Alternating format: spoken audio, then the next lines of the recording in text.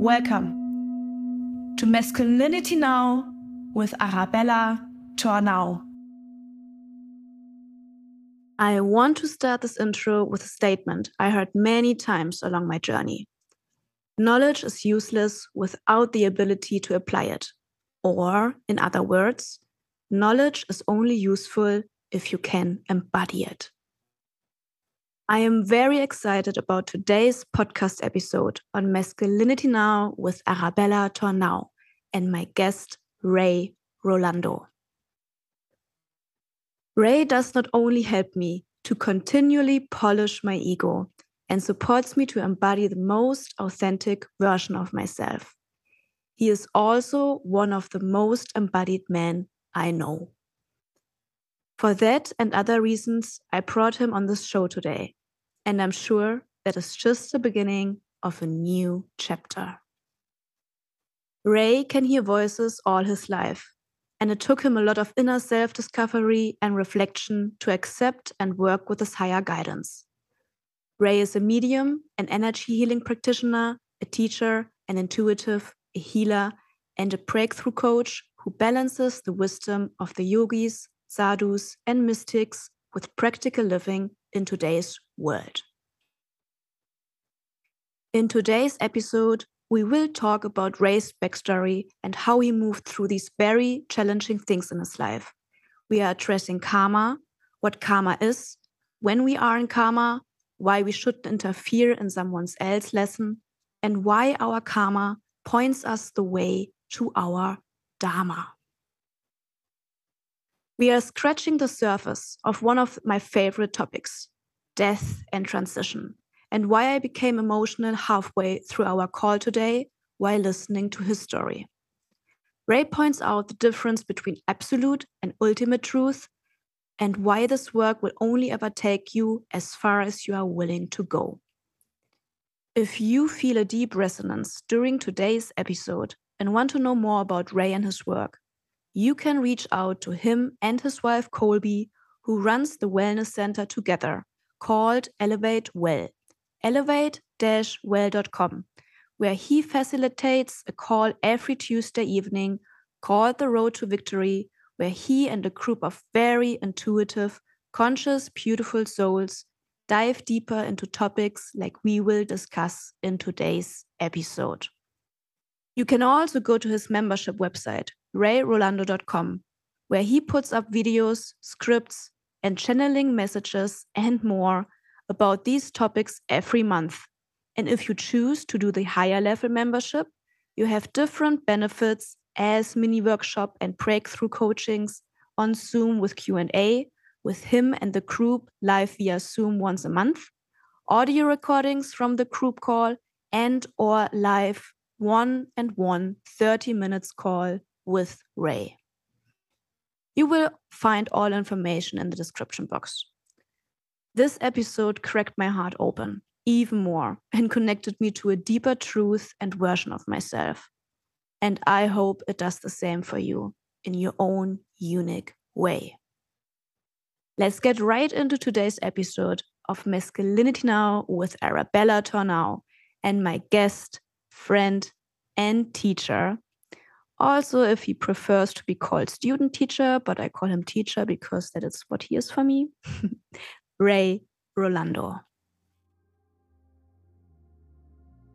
I wanted to start with today's episode really about like what's going on in the external world. Like we see it right now with all of the chaos that's going on, like all of the destruction, all of like people are actually like like right now while I am recording this, there's like a lot of people on the streets and they're like being like on the street and just yelling and like and humping and it's so loud, and it's always like this type of like, okay, what is our reflection? What do we see in the external? How can we actually like work through this? What can we do in order to feel calm within ourselves?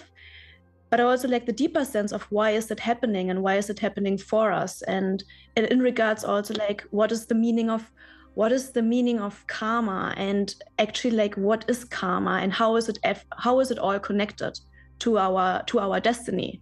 How do we move through destiny? Everything like this. When we discussed the other day in our sort of, I guess I would call it a pre-discussion, before we knew exactly what the topic was going to be, the thought was, oh, Ray, I think the topic is going to be death, death, dying, transformation. And I said, yeah, essentially everything is about that, whether people know it or not, because in death you have rebirth. And I said to you, let's just sit tight with that intention and let's see what actually comes, because I have a feeling other topics and threads are going to make their way into this conversation. Karma is a big one. We could talk for months or years or lifetimes on karma alone.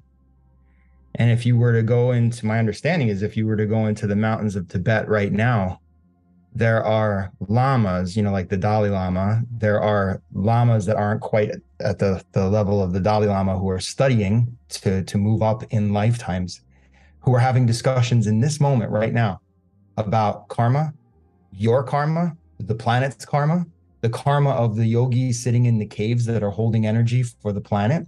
Yes, that actually is real. And yes, it's happening every day. And most people don't know about this. Their entire purpose is to sit in a cave maybe for 60 years in meditation, so that volcanoes, earthquakes, and eruptions don't necessarily take place when they're not supposed to. And without them, the world would be more chaotic than it is today. The good news is, in truth, at least in my understanding, nothing that I'll say today is nothing that I will bring today, I hope, is spoken without experience. So I will only speak from my experience, and it doesn't mean I'm always right for somebody. What I will tell you is right for me in any given moment, and I would ask anyone to consider what's right for them, because I believe that's the only proper way to guide someone through what's going on in the world right now, is to really find your own truth, and then to not take personally someone else's. Because the reality is, when those two worlds converge, most people, myself included, have spent lifetimes judging other people for their beliefs. So instead of seeking to understand, we seek to control, because we believe that control gives us safety. And so instead of accepting someone else's reality, we often move straight into, judgment, rather than discernment or awareness. Those are like what I've understood to be like the three levels of consciousness. You've got judgment, discernment, and then awareness. And there's a fine line between discernment and awareness. Discernment is better than judgment for sure. Judgment we're all familiar with. Judgment is how could you possibly do this, right?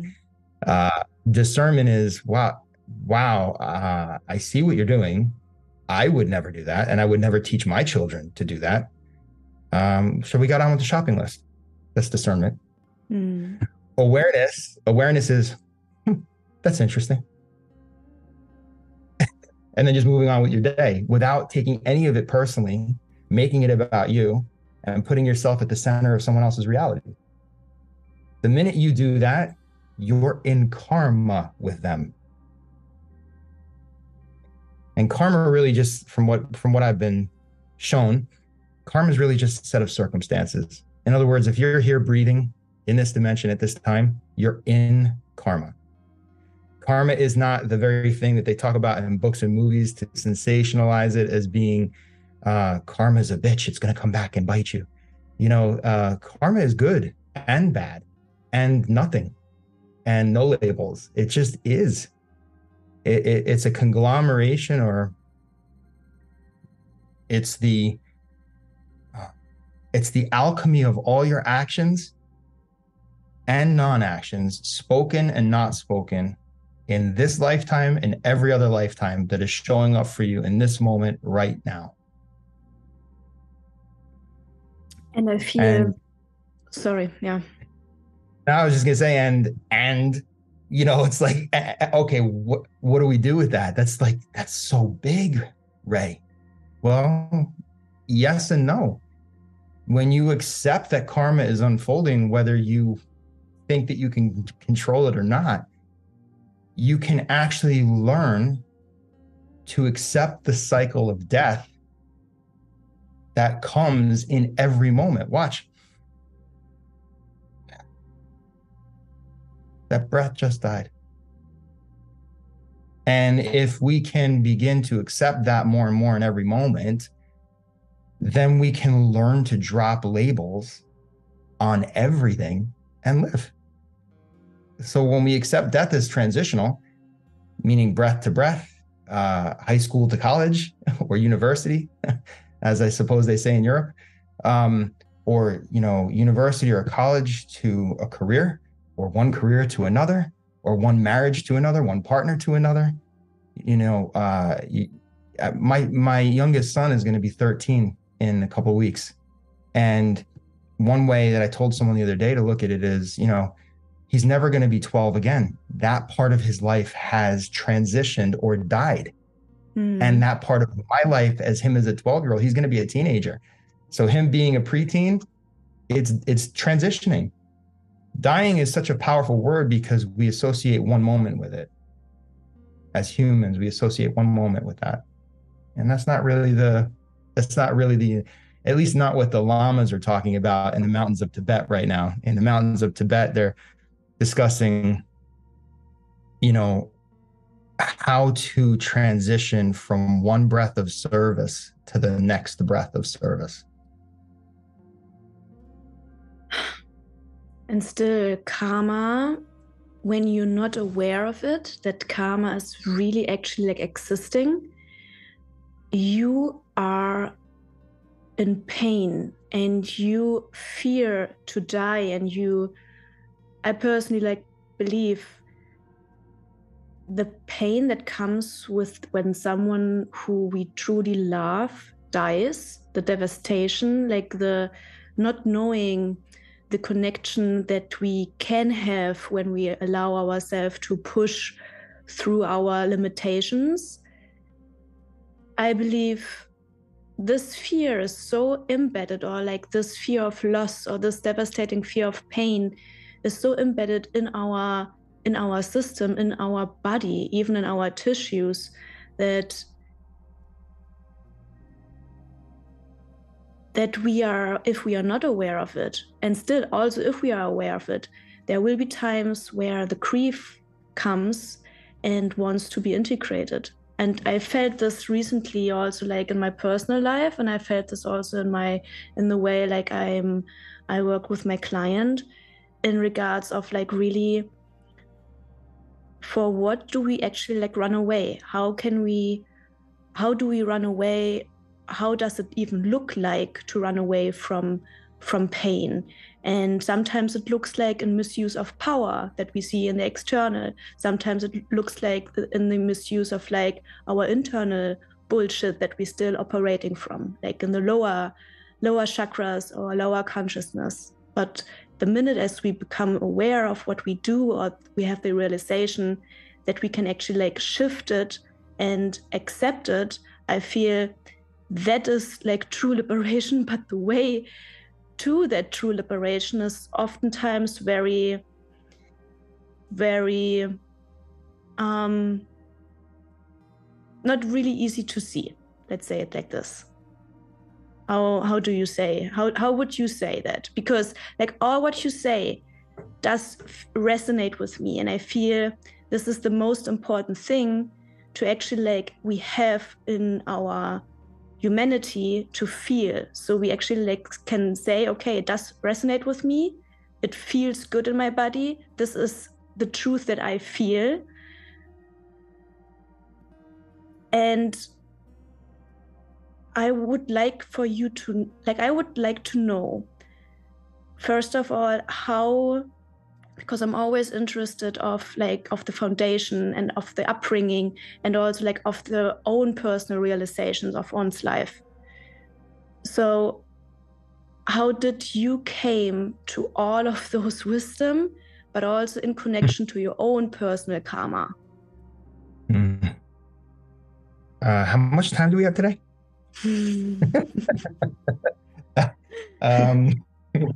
Okay. I thought this was only about one lifetime. No, joking. Okay, so um, okay, so wow. Okay, the highest truth to answer to that question, I think, look, I believe that truth has a vibration. So if something resonates with someone, it is because the way they perceived something being shown, taught, or said, or the way that they experienced it, the frequency at which they did, resonates as truth for them.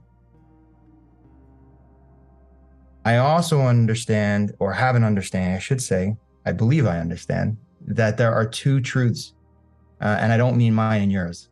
I mean, there is absolute truth and ultimate truth. Absolute truth, as I've begun to understand it, and that I have integrated it, is your truth in any moment subject to change. That might be my favorite color. I'm Bella, and my favorite color today is blue, right? That is your truth, right? It looks very beautiful, by the way. It's a good color for you. It's for my throat chakra. Yeah, I see that. I recently, you're welcome. I recently went into, I got asked a question by my mother-in-law recently. She saw me and she thought I was having a midlife crisis because she saw me with earrings. Okay. I haven't had, these are sapphires. I haven't had earrings in my ears since I'm 22. When I went to, when I graduated college and I went to work for Fortune 500 America. And I was there 16 years, so I didn't have them. And about 2 years ago, I was guided to go to the color sapphire, indigo, in that realm, sapphire, indigo, cobalt blue. Here's an ultimate truth. Cobalt blue is the highest healing vibration currently existing on this dimension.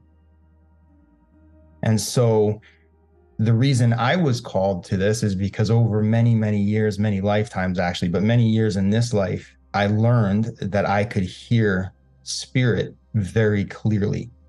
And there are nadis in the ears that open spiritual gateways.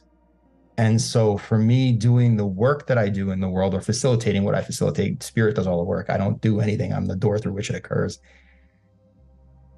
I was clearly told, I've been hearing voices since my spiritual teacher would say, since I'm knee high to a grasshopper, because he's Irish, right? So I've been hearing spirit and beings like Archangel Michael, for example, since I'm 3 years old, 2, 3, 4 years old, somewhere in that range. And that's a story in and of itself. However, there are certain frequencies like blue that open the throat chakra, and cobalt blue that's emerald blue, or sorry, not emerald. That's like a emerald blue. Emerald would be the heart chakra, I suppose. But there are colors like this blue that you're wearing that open the throat chakra, and then the deeper blues are antenna frequencies. So if you're already a listener, a hearer, they call that clairaudient. If you can hear spirit clearly, these enhance that channel. And so spirit 2 years ago asked me to step into another level of listening. And so, for example, when we talk about truth, absolute truth was I was not going to wear earrings for a period of time because it wasn't socially acceptable in corporate America at that time, not nearly as accepted as it is today. And frankly, there was a hat that I had to wear in corporate that earrings didn't suit. So when I left corporate in 2015 to do this work that I am facilitating nowadays full time, I didn't realize that it opened the door to move back into a level of comfort with myself again. And when my ears are pierced, I am more comfortable than when they are not, at least for the time being. So what's interesting is my absolute truth was no earrings in corporate, right? That's my father's belief. It's his father's belief. Their belief actually was no earrings at all, you know? So, but mine was none in corporate, right? It doesn't have a place there. So they closed. But then when I moved further and further into service, my absolute truth changed. And it was time to go in another direction. Absolute truth, I was saying, can change, right? And so earrings versus no earrings, that could be one version of absolute truth. Or my favorite color is blue. No, my favorite color is red. However, there's also something called ultimate truth, spiritual, universal truth that you cannot change regardless of what your absolute truth is in any moment. For example, Archangel Michael exists. Whether you believe that or not will not change that ultimate truth. And so when someone like me says that to somebody else, whether it's you or someone that comes to me for service, and I become more discerning in who I will say things like that to, because, you know, in the past you say something like that and people go running for the hills. Unless you're talking to somebody who is vibrating or resonating at that level. And when you validate it for them, they already know it, but when you validate it for them, their truth blossoms and booms and grows. And an aspect of them moves, if you want to say, closer and closer to God. We think of God like this. And the reason we think of God like this is because when we think of God, often we do this. We look up. And really what we're doing is we're focusing to the pineal gland here, which is back here. But this is the access point for the third eye, is the access point for the pineal gland. And so we're making a triangle between the eyes and the eye, right? And that triangle, or that spearhead, is manifesting me unified with creator energy again. Not that God exists in the clouds, unless you believe that he or she does, or it does. It can, depending on what reality you want to project and what truth, what absolute truth you're resonating at. My absolute truth,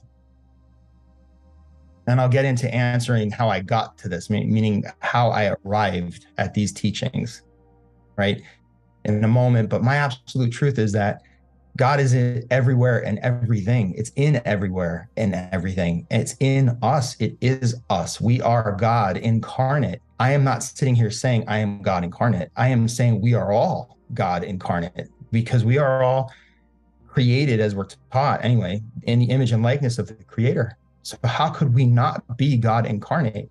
It's more likely we just don't know it yet. And so because we have some perhaps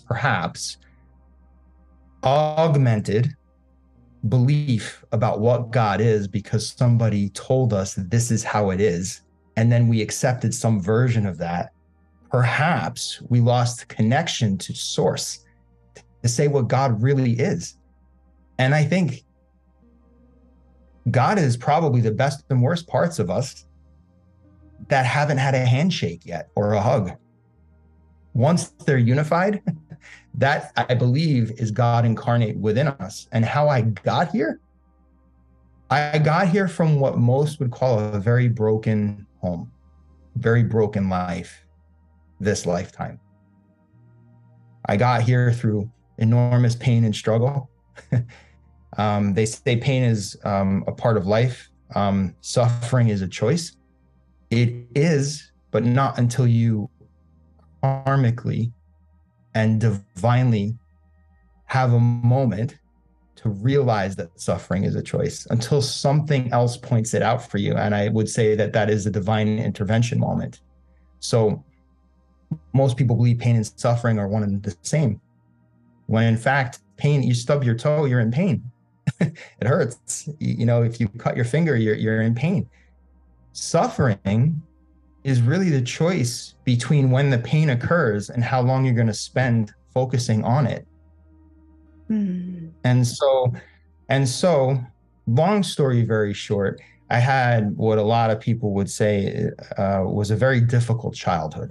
That's how perhaps psychologists, psychotherapists would deem my upbringing and my background. My parents were married. I was an only child from that marriage. I believe I was just under 3 years old when they separated. I was approximately 4.5 when they divorced. I was living between their two homes over many years, and they each found partners again. They each got remarried. They each had children, but not until I was 11. My father had one more child. My mother had 2 other children. So when I was 11, almost 11, 10 and a half, my father had my first half brother. And when I was 14, my mother had my second half brother. And when I was 16 and a half, my mother had my third half brother. So I have 3 half brothers, one of whom shares the same father and 2 of whom share the same mother. And I was living between 2 households. And so one of those households was very extraordinarily, I would say, they each learned codependence, and they were codependent. So when one partner would suffer, the other partner would suffer. There's no chance that if one partner was suffering, the household would be okay. They both were suffering. If one was in bliss, they were both in bliss, and then the household was up. In the other household, there was a lot of love and fun and enjoyment, but there was so much brokenness that there was a lot of violence. And as an only child, witnessing this violence and then bouncing back and forth between the 2 households, there was a lot of confusion for me, where I belonged, who I was. And I learned, because I could hear this benevolent love that I would share with people, just walking over to them and putting a hand on a shoulder, maybe when I was 3 or 4 years old, and saying, it's okay. It's okay. I learned to uphold people and be the bridge of truth without even knowing it. Meanwhile, my humanness wasn't being dealt with. I was repressing the human aspects while being the bridge for others. Mm. And so I learned the process of repression so much that I started to have serious physical issues in my body, and I developed chronic pain. And during that time of developing chronic pain, which really started around the age of 10, 11 years old, I had my first spinal surgery at 13. It was major reconstructive spinal surgery. It was the first time that my mother and father were in the same room, and I saw them actually kiss. My father kissed my mother on the cheek because I was in the ICU recovering. And I had this thought hit me a few years ago, maybe 7, 8 years ago, maybe even a decade ago at this point. Oh my God, I had that surgery just to see my parents kiss. I had never seen that, not in my conscious mind, because they divorced when I was so young.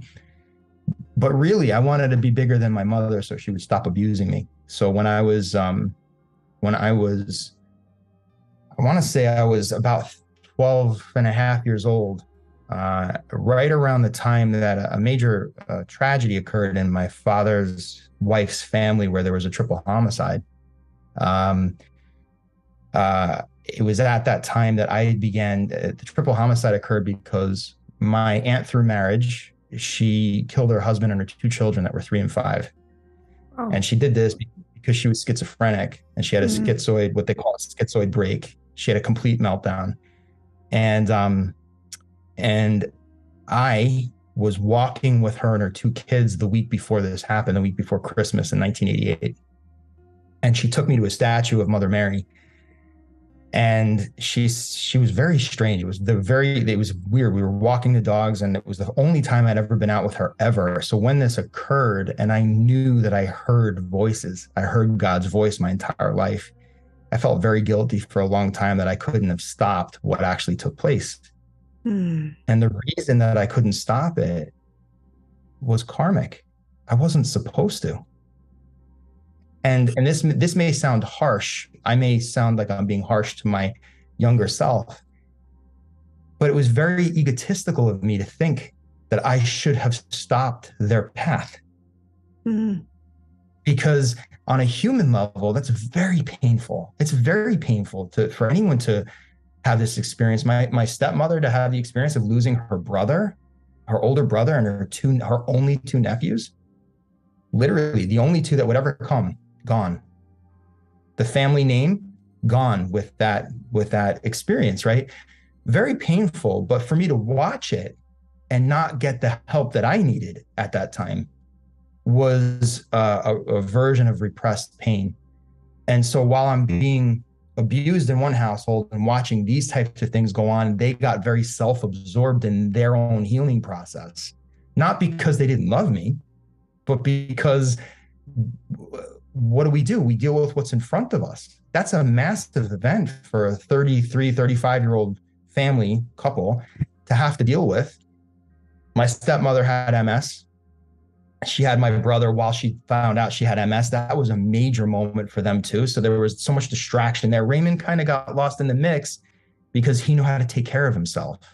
And so while we were dealing with that, and my mom was still beating me up, during the summer between 7th and 8th grade, which is about 10 weeks between the end of June and the beginning of September, I grew about 7.5 inches. So in a 10-week period, every week I was growing 3/4 of an inch for 10 weeks. So I left school and I was 5'3". I was an average 7th grade boy. And then I go back in September 1st, and I go back around Labor Day, right after Labor Day, to Catholic school, which is where I was going to school. And I was almost 5'11". I was nearly 6 foot tall. And all the teachers were like, "What happened to you?" And it was within a year of that, 13 to 14 years old, that I developed, and they found out that I had a bone tumor on my spine. Wow. And I didn't know until about 15 years ago that my parents didn't know that it was not cancer until the surgery, which at the time, you had to wait for a surgery like 4 or 5 months. When you first, find out that you have something, they do all the testing, they do the prep work. You meet with doctors, you meet with experts, you go to the city, you go all over the place, and eventually you land on a decision you're going to have this surgery, which for me at 13 years old, I didn't realize just how serious it was. And the doctors originally thought that surgery was going to be 3 hours, and it was 9. And my parents didn't know that I didn't have cancer until they sent what they took out of me to the lab for testing.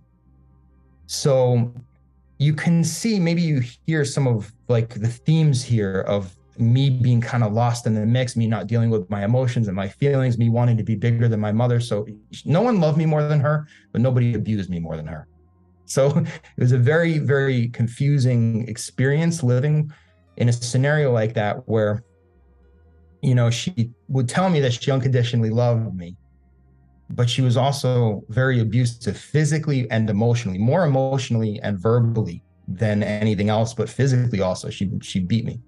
And so she herself was sick and needed help, and she didn't get it. And she wasn't even diagnosed until a year and a half before she passed away. And she passed away in a dental chair. She was 43 years old. She went to the dentist. She had 2 younger boys that were 7 and 10 at the time. And she didn't come home. And I was 23 years old. And that was, for me, the final straw, because I was about to approach her and say, "Hey, that thing called my childhood? What was that about?" And she left 8 months after I married my first wife. And so this is just the Cliff Notes version of, Ray's life and whatever. And if you see me smiling, it's not because I'm,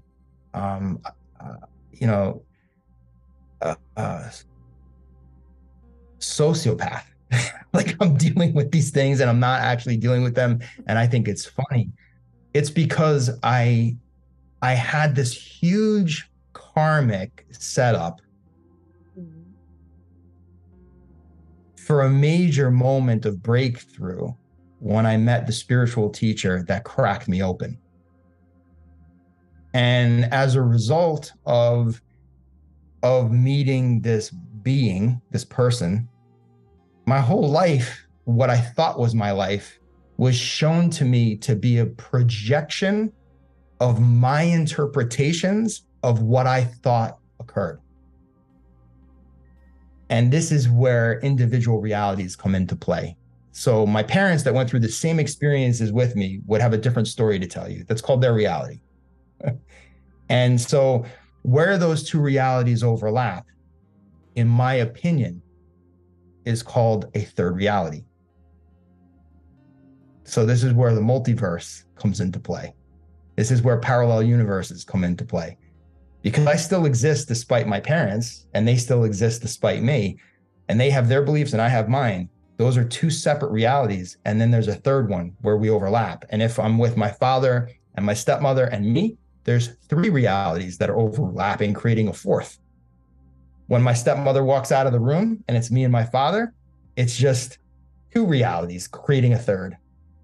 And so this is constantly occurring as we walk in and out of each other's realities. Mm-hmm. And as someone walks out of a kitchen into the other room, that moment has just died. Mm-hmm. And so meeting this spiritual teacher, they say that you cannot meet, there are teachers, and then there is the teacher. It's sort of like absolute truth and ultimate truth. Mm-hmm. One can change, the other cannot. The teacher embodies God consciousness. So it's one thing to teach someone something. It's another thing to teach someone something while embodying God consciousness, because you have integrated all of your misperceptions as perfection. And so they say that when we have the divine grace to meet the teacher through a being. Did he just say his teacher isn't the being? His teacher is the teacher is consciousness itself. When a being is integrated enough, they can channel consciousness itself, which is the teacher, which is constantly evolving as we are. And so they say that when you have the grace to meet the teacher, it can only occur by divine intervention. And so when someone else hears a story like this and they start to emote, and they can feel the vibration of truth, it's because something in them understands that truth. Whether they can convey it to another person or not, they can feel it. And so the short answer to your question is how I made it here was through a lot of pain and suffering and a lot of confusion and an enormous amount of struggle, which you and I talked about the other day, was the teacher putting me through hoops, the washing machine, I think I said to you the other day. So every once in a while, he'd check on me and be like, Ray, how's it going? Is the universe still kicking the shit out of you? And I'm like, yes. And he's like, congratulations. And he'd send me right back into the washing machine again, and then when the washing machine was finished, he put me right in the tumble dry.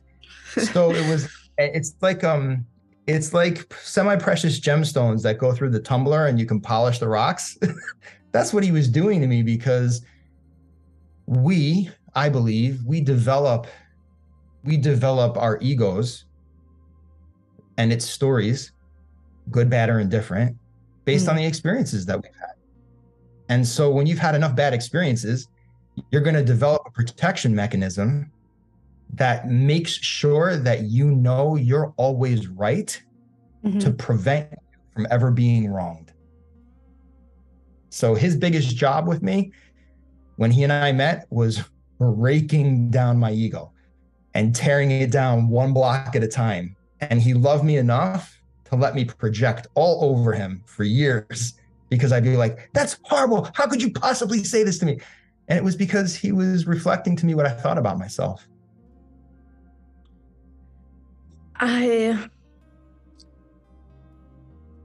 Okay, so thank you, first of all, for, opening your heart and letting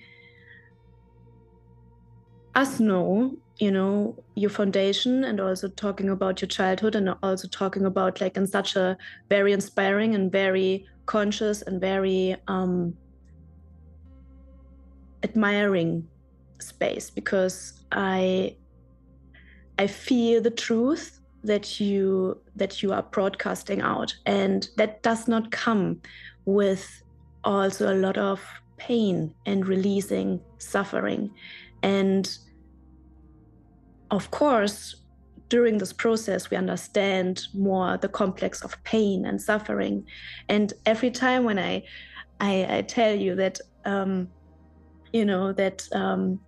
I really, really respect you, and I find it just really in awe, like the process that you just built, like in the last couple of years from childhood until now. You always say, you are always so humble about it. You're always so humble about it in a way of like, but this is just me, and this is just God speaking, and it's just like what I am like bringing toward into this world.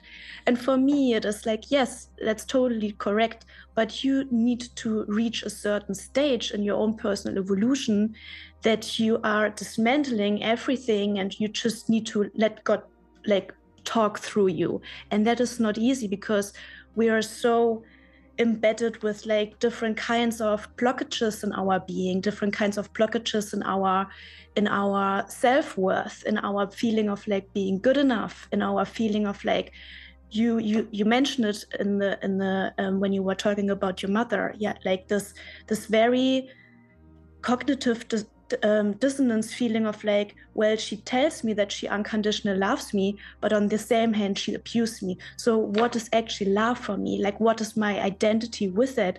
And I'm pretty sure, and maybe you can also reflect this back to me, but also like the stages of how you actually like needed to understand what truly love is, what unconditional love really means, and also like practicing detachment also with your previous relationship dynamics, probably with like women in your life, with like attachment with egotistical approaches, detachment probably also with your mother.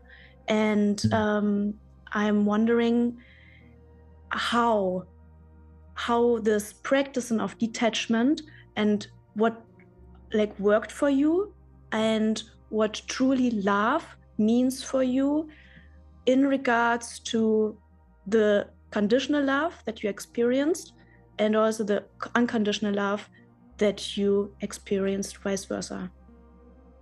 Yeah. So, okay. That's a big one. I think for me,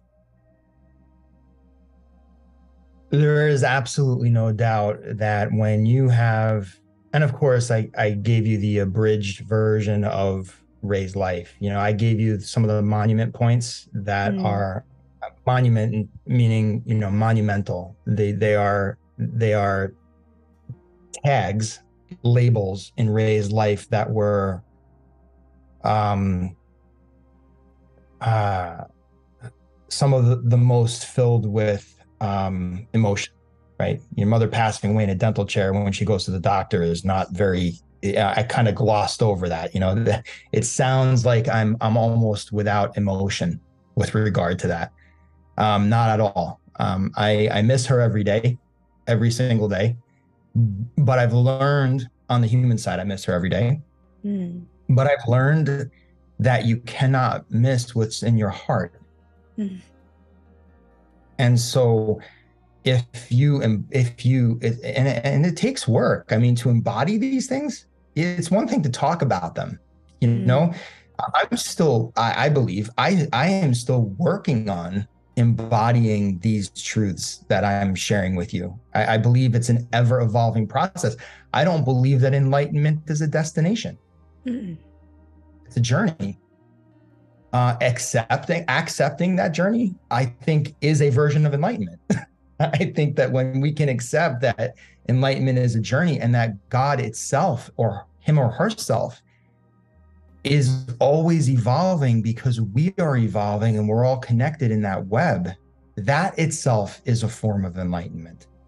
And if you've ever even had thoughts about any of these things, it's a form of enlightenment. So enlightenment isn't just, and levitating, or being able to fly or manifest. So I have seen people do this and objects come out of the center of their palms. Wow. In front of my face. I've seen money come out of the middle of a glass. I've been told that the same beings I've seen doing these things have brought beings back to life. A friend of mine was actually brought back to life. Haven't told you that story. No, I wanted to say, like, I know about animal. This story is new for me. Yes, the story is new for me. Can you explain this a little bit further before we move on? Because there's like a big topic that I also want to hit home, but this is right now something I can't just leave it unquestioned. Which part? What do you mean? You saw like someone, actually like a friend of yours, rebirthing? No, so my friend told me okay. Told me that they were in Brazil, and they were dying actually, I have two friends, they're equally as close to me. They're more acquaintances than they are friends of mine. Okay.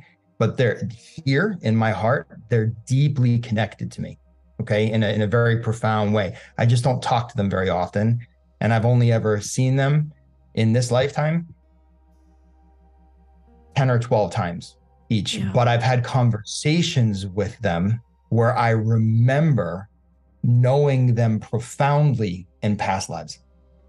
One of them, they were both together in Brazil.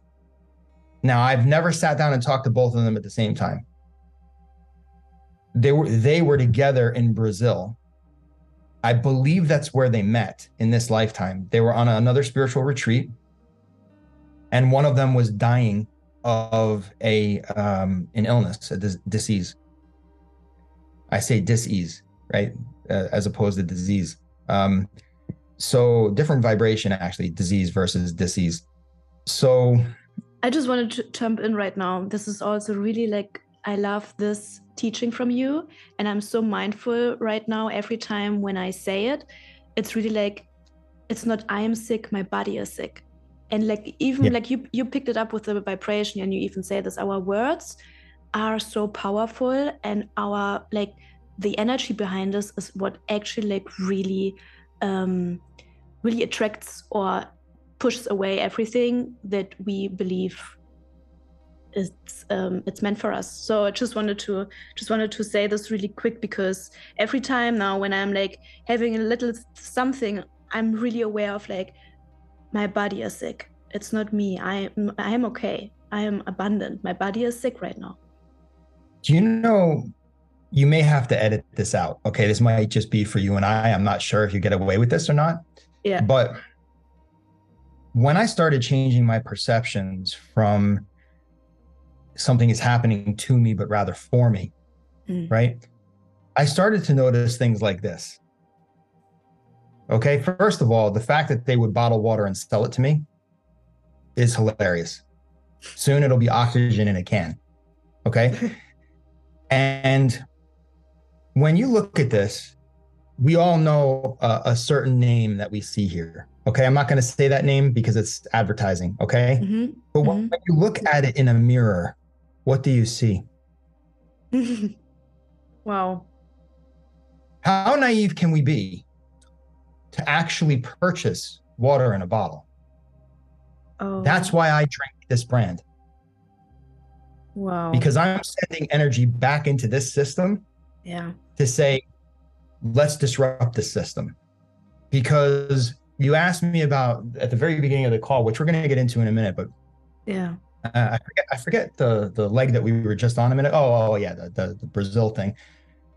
So death and dying, and what's more important about that is one of them was dying of a disease, And then their heart stopped.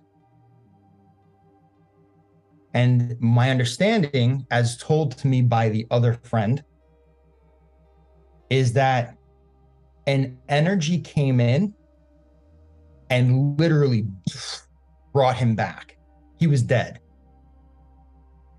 And that energy that brought him back was a being, a teacher, that the dead person saw in the moment of their last breath, that brought them from Brazil to the teacher. And effectively, the way they described this event, you know, at least the way I heard it, and again, this is secondhand. I physically saw money come out of a glass. Yeah. I saw money literally produced, manifested out of a glass. Now, that might need to be edited out. You're going to have to decide, because your audience might not be ready to hear that. Yeah. I don't know. You know, but listen, when you see it this close to your face and there's a hand here and literally money just comes straight out of the glass, and the head of the Guinness actually got smaller as the money was pulled out of the glass, meaning liquid matter to solid matter. So the head of the Guinness glass, the euro, is very, very close in color to the background of the euro, is very close in color, paper money, to the head of a Guinness. So when it was pulled out, the head of the Guinness went like this, went from this to this. And I watched that money physically manifest in front of my face. And then I watched it demanifest. Ironically, you asked me at the beginning of this call, there's two things that I need to link together. And then this big topic that you want to get into, right? So the two things, number one, Ray, can you talk about, you said to me earlier, I'd like for you to talk today about what's going on in our crazy world and the destruction. It's actually deconstruction. Okay? We have been programmed to believe one way for so many thousands of years. And we've been caught in our five senses with these, this, these, and this. We've been caught in our five senses believing that that's all that there is. Being taught that religion teaches that that's the only way to the sixth sense, which is trust. No, it isn't. It's not. It's not. Trust is not the sixth sense. Trust is an emotion. It's a feeling, and it's a state of being. That something greater is taking place, whether we can see, hear, taste, smell, or not, or touch it. It took me 9 years with a spiritual teacher who is awake. He's been awake since before he was born. It took me 9 years of full devotion on that journey, you know, spending money on spiritual retreats that I didn't even have for my mortgage. Okay, and going and spending every last dime that I had just to see the money pulled out of the Guinness glass in front of my face. Because 9 years earlier, I said, I want to see a miracle. I've earned the right to see this. I want to see a miracle in front of my face. I won't believe you. My mother died in a dental chair. I was angry. Yeah. Show me something. Yeah. We've all been there. And at the moment I least expected it, in an Irish dive bar, a hole in the wall bar, I literally, he's teaching a lesson to someone I was standing with. And he says, Ray, come here a second. And he just pulled it straight out of the glass in front of my face. And I melted. Something inside me, my disbelief broke. It broke. And it brought this forward inside my heart. And if you notice, this looks very familiar, because from this part down, is that right there. That's called the Prima Agni, or the fire of divine love. Unconditional love. The thing my mother professed, but she didn't really understand. And so how did I make it to a balanced understanding of what love is? A lot of trial and error, a lot of mistakes, scene 47, take 86, like that kind of thing in Hollywood when they're doing take 87. I made a lot of mistakes and a lot of issues in order to get, what you perceive as me on the other end of this call today as, we'll just call it as integrated as I am in this moment, subject to change the more I do. But I want you to know something. I had to live a life that was somebody else's version of my life for 33 years before I began to empower myself to realize that all the things I'd been told, I was being the good boy and doing what everybody else said you should do. You should go to school, you should get good grades, you should go to college, you should not start your own business. That's what my father said. You should work for the man so that you don't have to bring it home with you every day. I'm like, but you love bringing it home with you. As much as he was on the couch and he was doing his own research and the job, my father worked for himself, as much as he was doing that, I would look at him and be like, you're on the couch doing this and you say it prevents you from mowing the lawn, so I have to do it. You say it prevents you from being to lunch or dinner on time. But the reality is you love doing it. It's an excuse because you feel bad not showing up to mow the lawn. So you're telling me to go and work for somebody else because I shouldn't work for myself. Because you have some story, Dad, that you're doing something bad by being happy about serving your customers, by doing research on a weekend. All stories. And so because I love my dad and because he was my superhero that we put on pedestals, we all do that with our parents until we learn to eventually see them as humans, not as people, caped crusaders, So because I loved him, I went to a good college, a business school. I graduated with honors, whatever that means, in a very difficult program. When he would call me on the weekends, he'd ask me, are you going out with your friends tonight? And I said, no, I'm studying.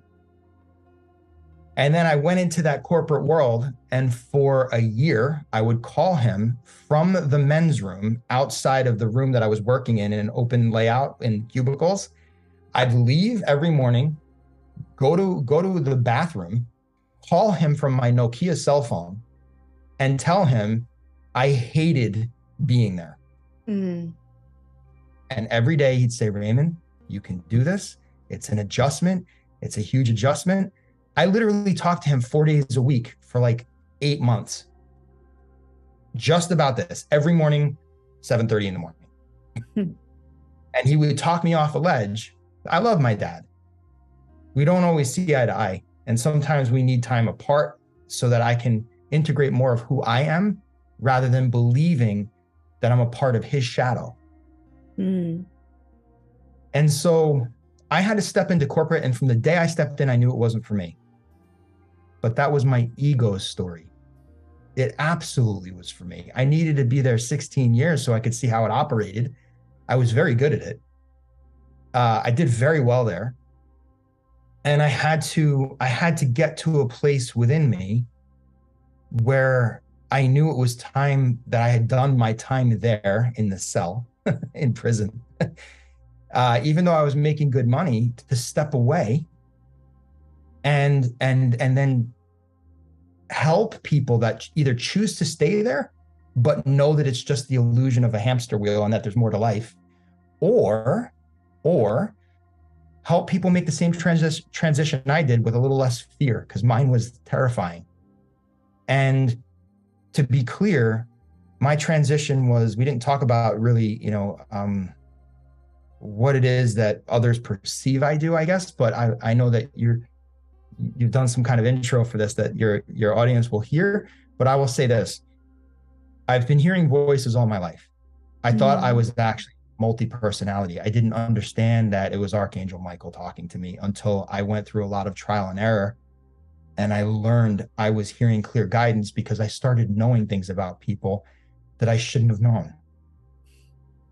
So when my son had to go to daycare when he was 10 months old, and we were coming off the highway, and we were coming to a three-way intersection, these two ways and the way that we were driving, it was a T. And I heard a voice say, "Look up now." I learned it was Archangel Michael. And I looked as I was just driving, and I look up and I see someone barreling through the intersection that would have literally instantly killed my son and probably me, because they missed the red light because they were staring into the sun. And so I'm making a left turn. Here in the States, when you're making a left turn, it's unprotected, right? On the other side of the road, you make a right turn, it's unprotected. But in the States, you make a left turn and it's unprotected. And someone barreled through the intersection and they would have demolished us. And there was another time when Archangel Michael, I was going around a turn on the New York State Thruway through the toll booth at like 6 a.m. going to work. And it was winter time, and I went around this turn and the car slid sideways. I literally slid sideways. So my car was going across 2.5 lanes of traffic. And he said to me, "Let me take the wheel." Literally said, "Let me take the wheel." But it was, "Let me take the wheel." It was very specific. And I just went like this. The car straightened and he moved the car in the slow lane in front of me. He moved it forward. And the car behind me that was too close to me, he moved it backwards. And he straightened my wheel. And all of a sudden he said, "Here you go." And he handed the wheel back to me, and I'm just driving. My car literally was going off the road. So when you start having experiences like that while you're reawakening, you've met a teacher, they're teaching you the way, the path, and they're reminding you that everything is a reflection of your own perception and your own consciousness. And then you see a vision in your house of how your basement is supposed to be laid out for clients. And you see a very visceral picture of what's supposed to take place. And you go upstairs and you tell your first wife, "I think I'm supposed to build the healing center in the basement." And then my father is my first client, 7 months later. And then some 300 people show up to my house without advertising for readings and Reiki and things like this. This is the path that I started to go down. Yeah. And it was a very, very powerful transition from, I went with someone to a reading, a psychic medium reading for them and for me and us, I guess. But I went to support them. And about 45 minutes into that reading, which was an hour, the medium turned to me and she went like this. And she looked right at me and she went, "So Ray, mother's side of the family, late 40s, brown hair, 5'6", extraordinary head trauma. Oh my God, it's your mother. Your mother died of head trauma at 46 years old?"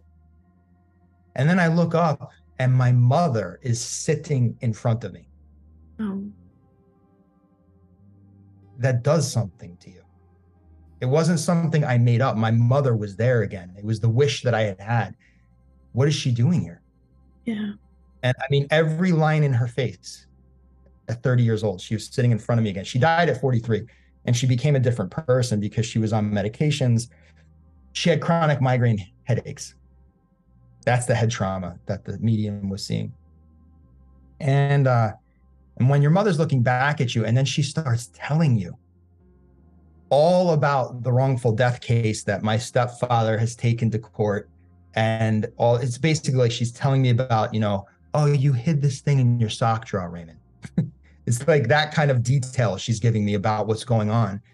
And she flat out tells me, "You know how you took you're threatening to take your stepfather to court because he's not honoring you with the money that you should all be receiving from this $1 million lawsuit that's going on." I would have split it 4 ways between my 4 boys, your 2 brothers, yourself, and my husband. And that's what I was telling him. So she said, "If he doesn't let up, neither do you." Threatened to sue him, countersue him for a proper payout. And then she said, any other questions for me? And I said, yeah, when does this physical pain stop? Mm. And she went, oh, honey, when you decide that it does. That pissed me off for about 13 years. And then I started to understand nothing happens to us, it happens for us. While I'm in corporate, while I'm got this healing center and I'm doing both at the same time, and I'm starting to see clients, my client list is growing. I started doing readings because I went to a crystal shop in a spiritual shop in town. And I was bringing crystals there to sell to her because I figured she could sell them. And when I was there, I gave her a psychic medium reading and she said, nothing is landing, but let me talk to my mother. She's one generation above me. A week later, I go back and I bring her crystals. And she said, oh my God, everything that you said was spot on. The names, the looks on their faces, their jackets, their hats, their cigars, what the cigars smelled like. Those are my mother's aunts and uncles. And she said, my friend was blown away at the level of detail that my mother was telling me based on what I had written down that you told me, that she's coming to see you Saturday morning at 9 a.m. I said, for what? And she said, for a reading. I said, I don't do this professionally. She goes, you do now. She'll see you at 9 a.m. and you charge $60 an hour. That's how I started in this work. So readings and channelings and energy healing when I went for Reiki training, and I had my first spiritual teacher who had major egoic issues, major ego problems, that eventually dropped Derek's name to me. Derek O'Neill is my teacher. And this first teacher dropped his name, and his purpose was to get me to Derek, which he had a very hard time with, by the way. He had a very hard time letting go of his own ego to let the student go to the actual teacher. Right. And so that's how I got to this place where you and I are doing this, because then at some stage you found out that I work one-on-one with people, I work in groups, I do retreats, and I do written channels, I do readings for people, I channel healings and facilitate energy healings for people.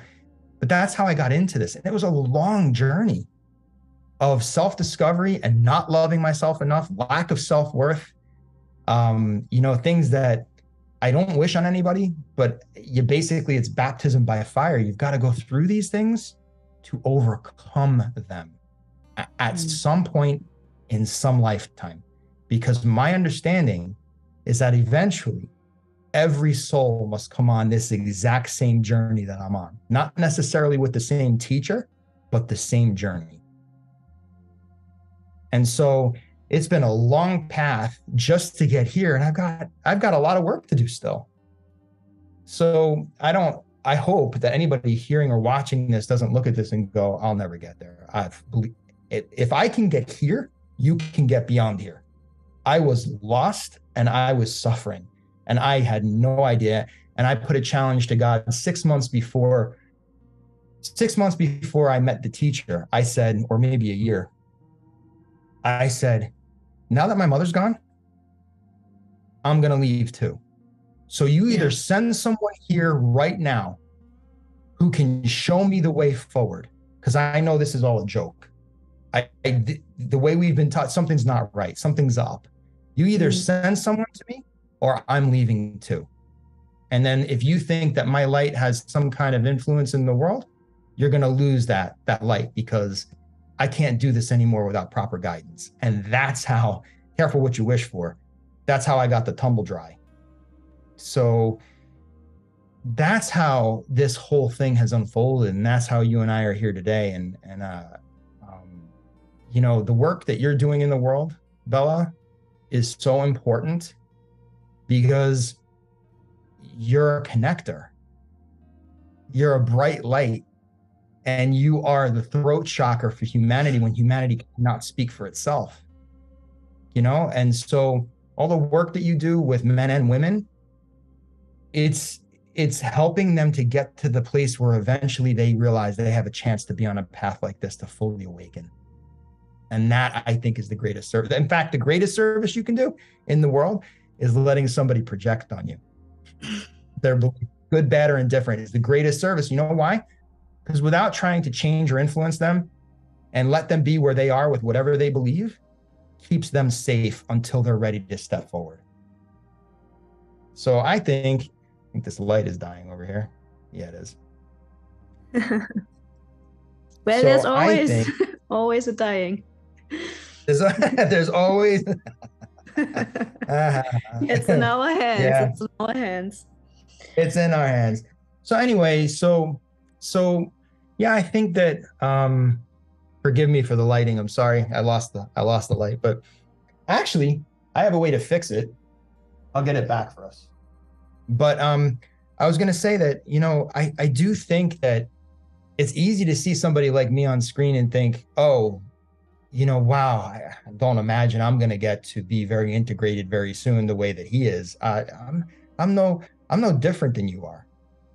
I made a decision at some stage around, I'm 46 now, just a couple of weeks ago. In fact, Bella and I share the same birthday. So I shared a birthday. I haven't met very many people in my lifetime who share my same birthday. And I joke with Bella because our birthday is June 30th. I joke that everything expires, you know, offer valid through, you know, June 30th, 2023. Everything expires on our birthday. But I learned a few years ago that, yeah, but everything births on our birthday. Yeah. You know, and that was the biggest change for me, was realizing, I don't know if that makes a difference. We'll see. It does a little bit. I can see it. Okay. I can Cool. see it. So yeah. So I hope so far that this isn't too much for your audience. I hope that this is maybe just right, but and I hope that it's approachable. I hope that it's, you know, something people believe whatever they're looking at is, whatever they're hearing is shifting something in them, because frankly, I believe you and I were put here for the same reason, you know, to be reflections to people that if they want to walk into something, a greater version of themselves, that we're here to be the mirror that says you can do it. Yeah, and my intention is with those conversations, especially to really bring not only awareness, but also to emphasize with the person who I'm interviewing, because in the end of the day, when we really believe and trust that everything is in a reflection, that everything in the universe is a mirror, like we talked 2 days ago about the fact that on one point, if someone is robbing us and we will just say like, okay, what does God wants me to know? Why is it coming up right now? Thank you for coming, for being here right now. If we just like, I mean, if we just have the courage to also change our perspective of how we view different things, and like what you said about like this is happening through me and to me, not like this is happening through me and for me, not to me.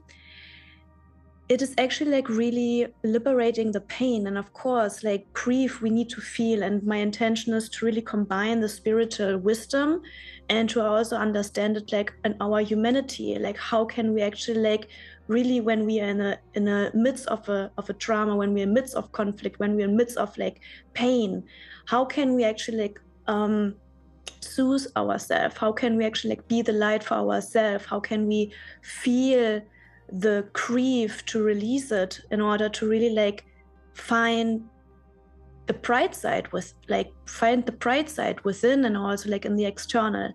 And the one reason I also brought you on, and I'm pretty sure we will see each other like more than this episode, because there's like a lot of things to still uncover where I really want to, where I have some questions, where I also feel it would be really beneficial to get into those questions more in depth. But it was really important for me today to actually like give an explanation of who you are and why your wisdom can help and support so many people, because your wisdom help and support me, and especially also on my journey.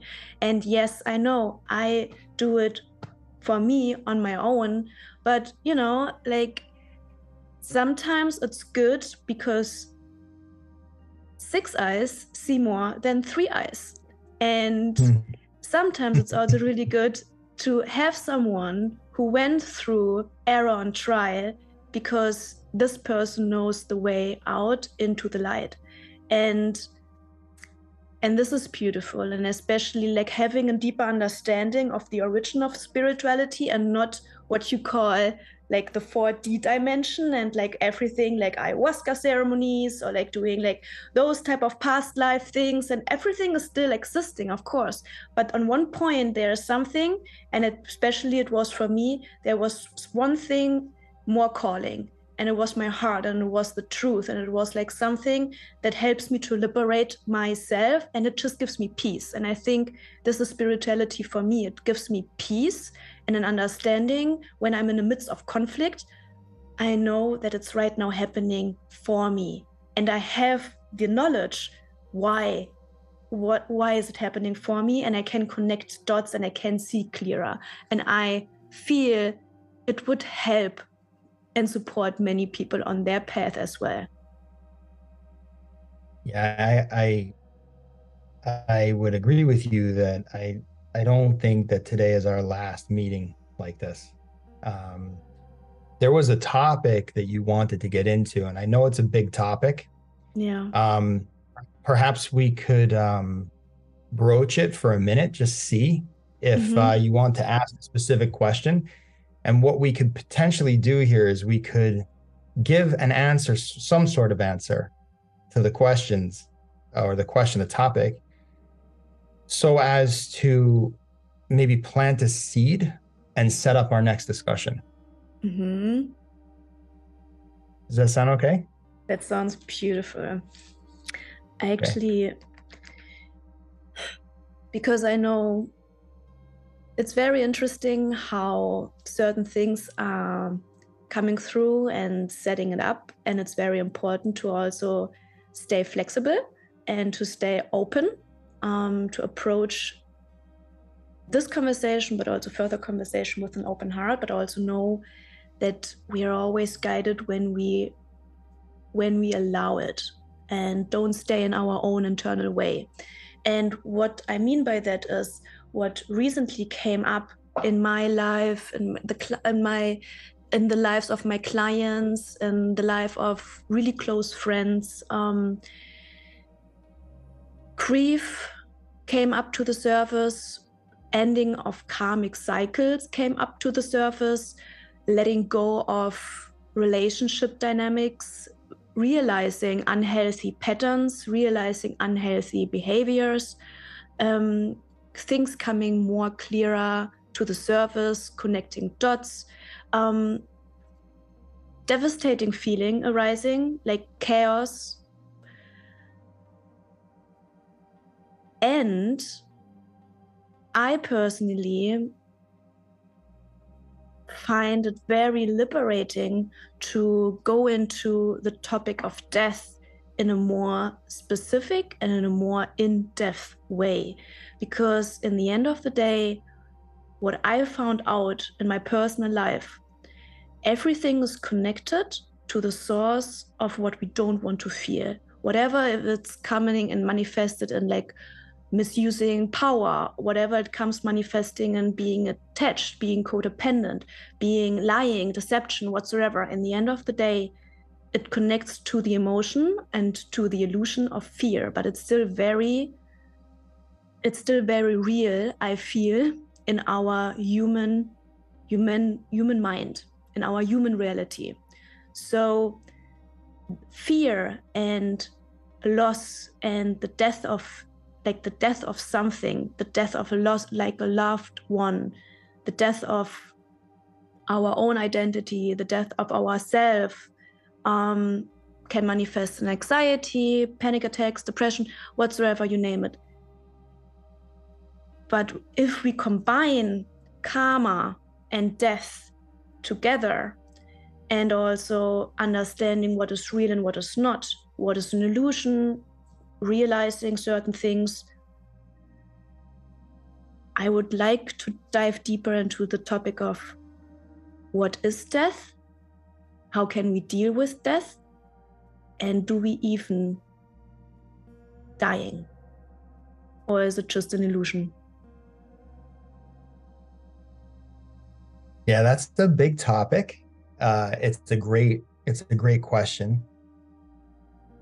You can't just say to anybody death is an illusion, because they're going to be like, oh, it's an illusion, is it? So when my mother died in a dental chair, when I was 23 years old, that was just an illusion. I didn't actually experience the loss of that. No. That's not what we mean by death is an illusion. The idea and the ideals around death are misunderstood. For example, Albert Einstein said that once energy is created, it cannot be destroyed. Right? So if it cannot be destroyed, it can only change forms. Because we're so attached to the five senses, and because the human mind, as long as we're not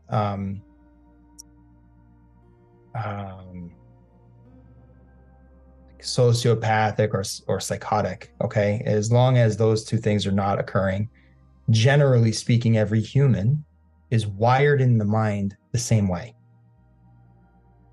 So the material world, once it is reflected to us, we buy into it with the five senses of sight, touch, taste, smell, and sound. So every time I say the five senses, I always worry that I've repeated one of them and left one of them out. Anyway, something I'm working on apparently. Okay, so what I would like to introduce to your audience would be maybe, or what Spirit would like me to introduce to your audience would maybe be transition rather than death, right? Okay, so using the same example here of this bottle of water.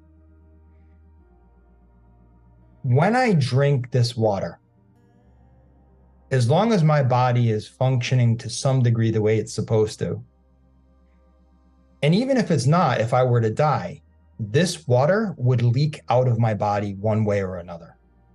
Okay? So later on, we understand, we go to the restroom, this water will eventually move through my body. Okay? Where? Into a receptacle. Okay? That's where it's going to go. Then we flush the receptacle. And where does that go? It's going to go into a waistline somewhere, which eventually either makes it back to the ground or back to an ocean. And someone might say, oh, but it's gone. You drank it. It's gone. No, it's not. It's on its journey. And then at some stage, it might be in an ocean. And as we know, ocean water evaporates, goes into the clouds, and then it rains. So this bottle of water technically has been recycled how many times before I actually drink it, and cleansed before I actually drink it from the Alps, the French Alps. Okay? This water never disappears and it never changes. It's either groundwater or ocean or river water again. And eventually it'll be evaporated into a cloud, travel over the French Alps, and get bottled into something like this again. And so it's ironic that we think we drink it, it's gone. That's just the story that we're telling ourselves. Just because it's a story doesn't make it true. And so similarly, the illusion that we have bought into is bigger house, better fortress, better protection. We will never die. This body will never die. That's not true. We come into this world naked with nothing. And we leave this world essentially naked with nothing except the love that we have either emitted or received or both. that grows our heart and our spirit into its journey in transition from the physical 3D world into the fourth dimension of the astral plane when we cross, when we physically drop our physical form, which, by the way, during which process, the elements crash into one another. So the four elements, or the five elements really, of fire, water, air, and earth, and ether, they crash into each other over, if we die over a natural death, each of those elements will crash into one another over a 72-hour period. So if you've ever had the privilege of being with a loved one when they're crossing over, like an elderly person or something, or when they're in the hospital, the first thing that you'll notice is that the earth element of the thumb is moving to the center of the. That means that within 72 hours, that person will have left the planet again. Keyword again. Okay. And so this is the earth element crashing, being destroyed. You asked me about destruction, of what's going on in the world in chaos. This is the earth element being destroyed. Okay? And in every case where someone's either in hospice care at home or in a hospital, within 72 hours of their final breath on this dimension, you will see the thumb move into the center of the palm.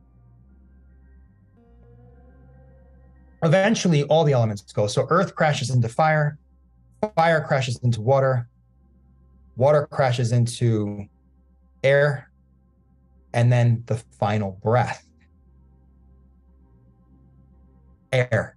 It's the air element going. And then the person is collected by the archangelic realm, their soul, Archangel Jeremiel, actually, and they are transported into the astral plane.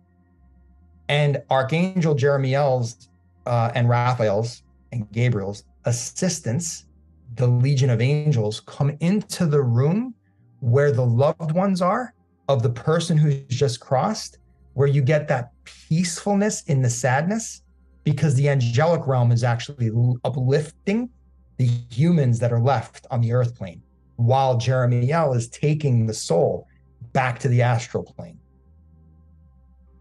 So on the astral plane, which, by the way, is the same place, if you're wondering, astral projection, right? Yes, actually. It's also where we go in our dream state when we go to sleep every night. Okay? On the fourth dimensional plane of the astral plane, that's the realm of psychic activity. So, psychic activity, what does he mean by psychic activity? You see somebody on the highway cuts you off and you call them a name. What a jerk, asshole. Something like this, right? Not because it's who they are, but because they did something that scared you and it forced you to look at maybe your mortality in that moment, and it scared you. So, asshole is the story that we encapsulate around that feeling because we're not ready to deal with our mortality in that moment. Fear arises. But when you call another being a name like this, tomorrow, they will, or later this afternoon, they will be in the park riding a bicycle, and that asshole statement will be a ball of energy that psychically attacks them in the fourth dimension, and they will flip over the handlebars of their bicycle. That is a truth. Any energy that you put out there, spoken or unspoken, will reach its target. This is karma. But the same is true if you were to say, oh, he's rushing possibly to his dying mother or sister or wife. I'm sending the love of compassion. You know, once you get past the fear stage of you almost died in this car accident, right? Car accident. So one thing leads to another. And when you start to understand the manipulation or the massaging of these projections that come from us, you begin to understand the fourth dimension of the astral plane. This is also the realm of psychics, mediums, most of them, who don't understand the fifth dimension yet, which is the dimension of unconditional love. So when I'm working with someone, my teacher has shown me how to go from this experience right here of 3D, which we think is 3D. Really, my intentions today were 5D and beyond. He has taught me how to go to 5D, dip into 4D, and deliver down to 3D a message. When I'm doing a reading or when I'm facilitating a channeling or something like this for someone, or healing. So when Jeremiel takes someone into the fourth dimension at the time of their transition, they get an opportunity when the clear light rises to meet their karma.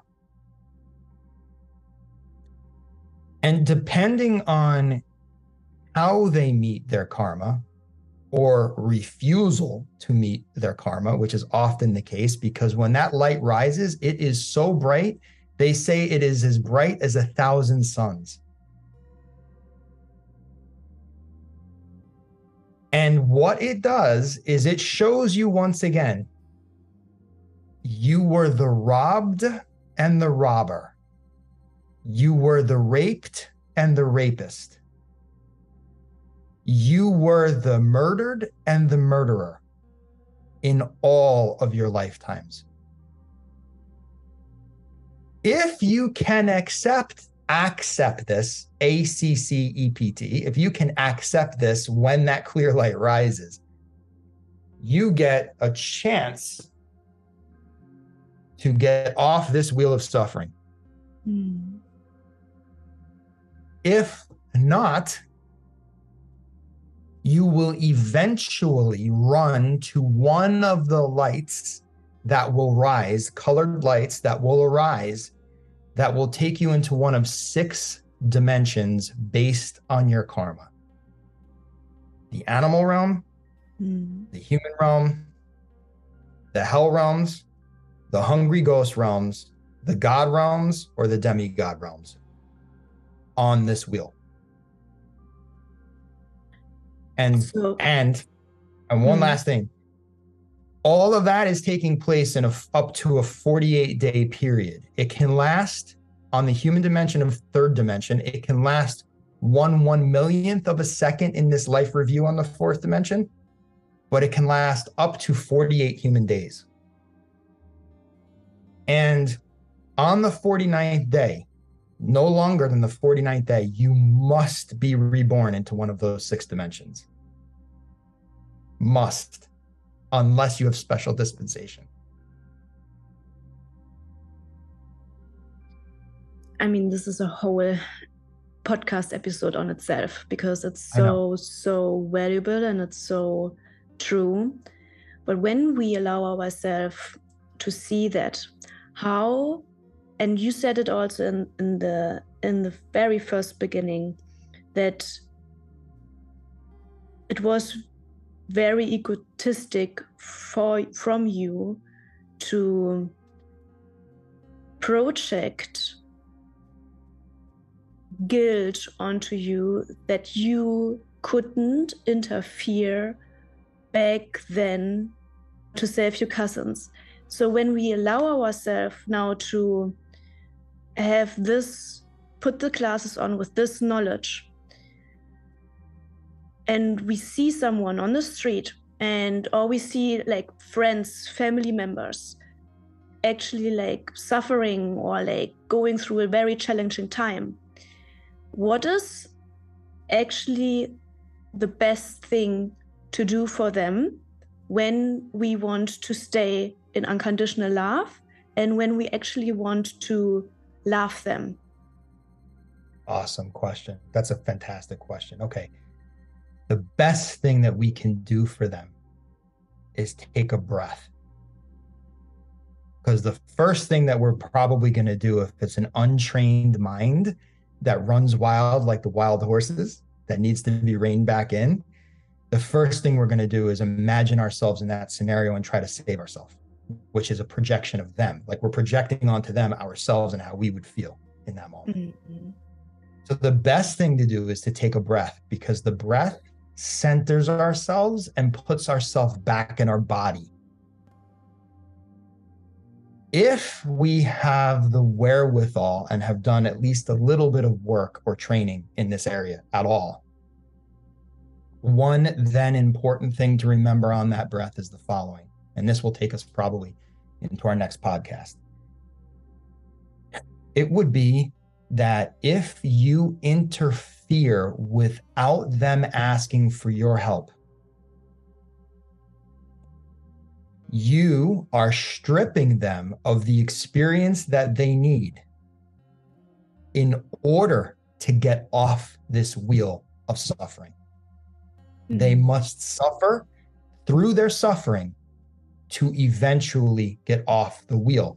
And if we take it away from them by interfering in our ego self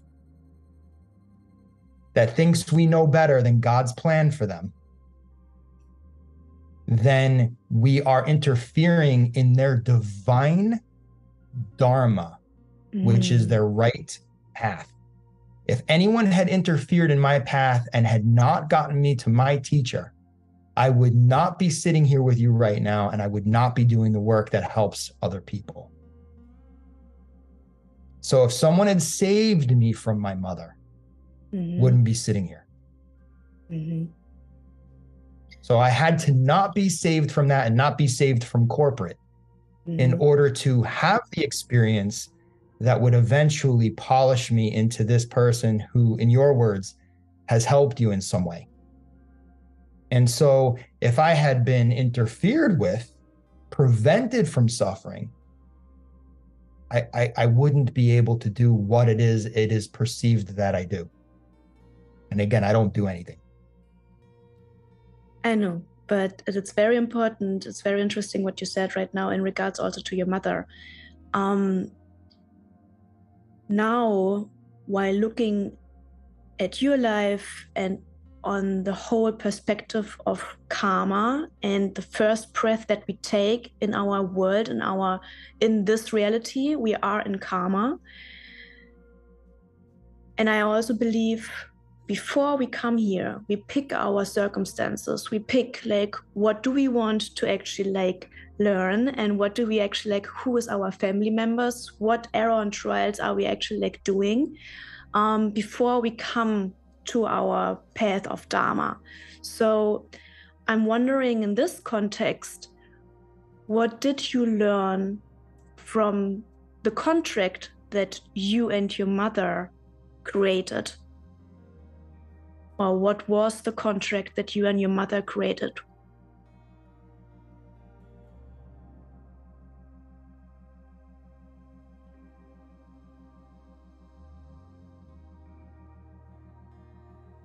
So I'm just taking a breath, because there's a lot in that question, in the sense that, can I pick any one thing, right? That's a very big topic in my life, Ray and his mom, right? Yeah.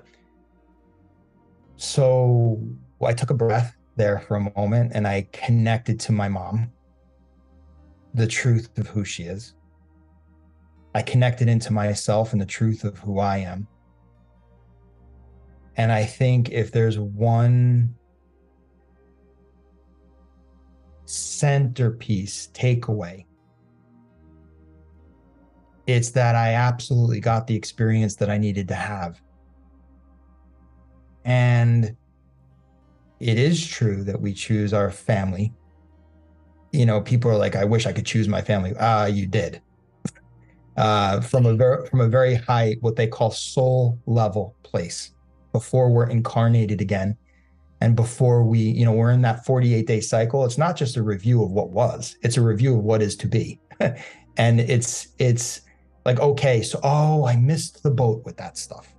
Okay, who can I pick here in the ethers that's going to give me the experience that gives me the greatest chance to get it right. So if you do this right, the way it was described to me years ago was as follows. We pick our mother and we approach her and we say, "Hi, will you be my mom?" Mm. And she says, "Yes, sweetheart, I would love to be your mother, but before you agree to this soul contract, let me show you who your father is going to be. Let me show you who your siblings and family members are going to be. And if you know what you're doing," this, excuse my French for a moment, but this is how it was described to me, okay? If you know what you're doing on any level, you're going to go, "Oh my God, I want the most fucked up situation that I could possibly find, so as to give me the greatest opportunity to be polished out in this tumbler." Because, you know, it's not so much that there's no such thing as a perfect diamond. They all have inclusions in them. But when you polish the diamond, when you cut the diamond and then polish it some more, you're bringing forth its brilliance despite its imperfections. And so I think that's the greatest thing that my brother, Freudian slip maybe, that my mother brought out in me with my extended family and my brothers and so on and so forth, which was the Freudian slip. I think she set up a scenario for me, or I set up a scenario with myself in the form of my mother, to bring forward an opportunity. I mean, I was flat out told by the teacher that if I hadn't chosen the spiritual path in this lifetime, when I was given the opportunity at 33, I would have been dead at 43. So that begs another question for another podcast, which is, wait a minute, is he saying that he made a karmic choice to change his contract? Yes, because when the teacher met me, the teacher, Derek, when he met me, he can see in everybody's aura the date and time of their death. He's been able to do that since the age of 3 or 4 years old. And so very scary for a young boy, Derek, to be able to know when, you know, Mr. O'Gorman next door was going to pass away. And of course, he would tell his mother, and his mother would slap him because children are to be seen and not heard. And so with my mother, she gave me the best of both worlds. She showed me that when genuine love is present, and she could be that when she was on and she wasn't mentally unstable, I could feel that love. And she planted a deep seed of that love. But 5 minutes later, when she was shaking me and beating me and yelling and screaming at me for hours, sometimes 7-8 hours on end, when that would occur, it would confuse me, but the seed was planted of true love. So she gave me the opportunity to rediscover what I would consider my own chalice. You know, we were chasing Christ's chalice. You know, we're chasing the Christ consciousness and this sacred chalice. And it's really within us. It's always been there. And that's the greatest gift that I think she gave me, was she set up this journey to get me on this podcast with you today. So in that respect, I think a version of me had to die, which was the victim, in order for me to step into an empowerment that I could utilize to serve humanity as best I can. And don't get me wrong, we all still have moments of feeling victimized and feeling like the victim and wanting to give up, especially when the going gets tough. It's much easier to go to a known, oh, this is never going to work out for me. I'm never going to have the money to do what I need to do. I'm never going to, of course, those are the moments that these moments are attempting to break. These moments of truth are attempting to break those moments of untruth. Mm-hmm. And it's a constant battle. And so that's why the Buddhists, they say it's the middle path, because you don't want to buy in too much when someone says you're the best thing since sliced bread. And you certainly don't want to buy in when someone says you're the worst thing, you're Satan's best friend. You know, you don't want to buy into either of those. You want to come here, because this is your greatest opportunity to polish out that diamond. So I think that's what my mother, if I was going to write a book about me and my mother, that would be the ending. The ending would be, if I could have seen the end from the beginning, I could have suffered a lot less. So. Thank you. Yeah. Yes. You're welcome. That's a very powerful answer to the question. And especially the relationship between boys and their mothers. I think it's also a different topic, but it's very, very powerful, and it's very transformative, painful, but also it comes with so much love and so many lessons and so much errors and trials in regards to outer relationships. But what you said in regards to that you understood when you zoom out in a broader way, that you actually was being shown the two worlds that we have within. Like on one point, the unconditional love and the seed, and also an understanding what is unconditional love that your mother gave to you, but also the other world of the abuse, of the pain, of the suffering. It's a very powerful metaphor that everything what we have within, the duality, the bringing those darker aspects to the light and merging together. Darker, lighter. It's not lost on me that with this lighting situation over here, that it's showing both sides. It's the challenge is choosing this. Yes. Choosing the light. It is said, and I'm not sure who it was that said this, but it is said that the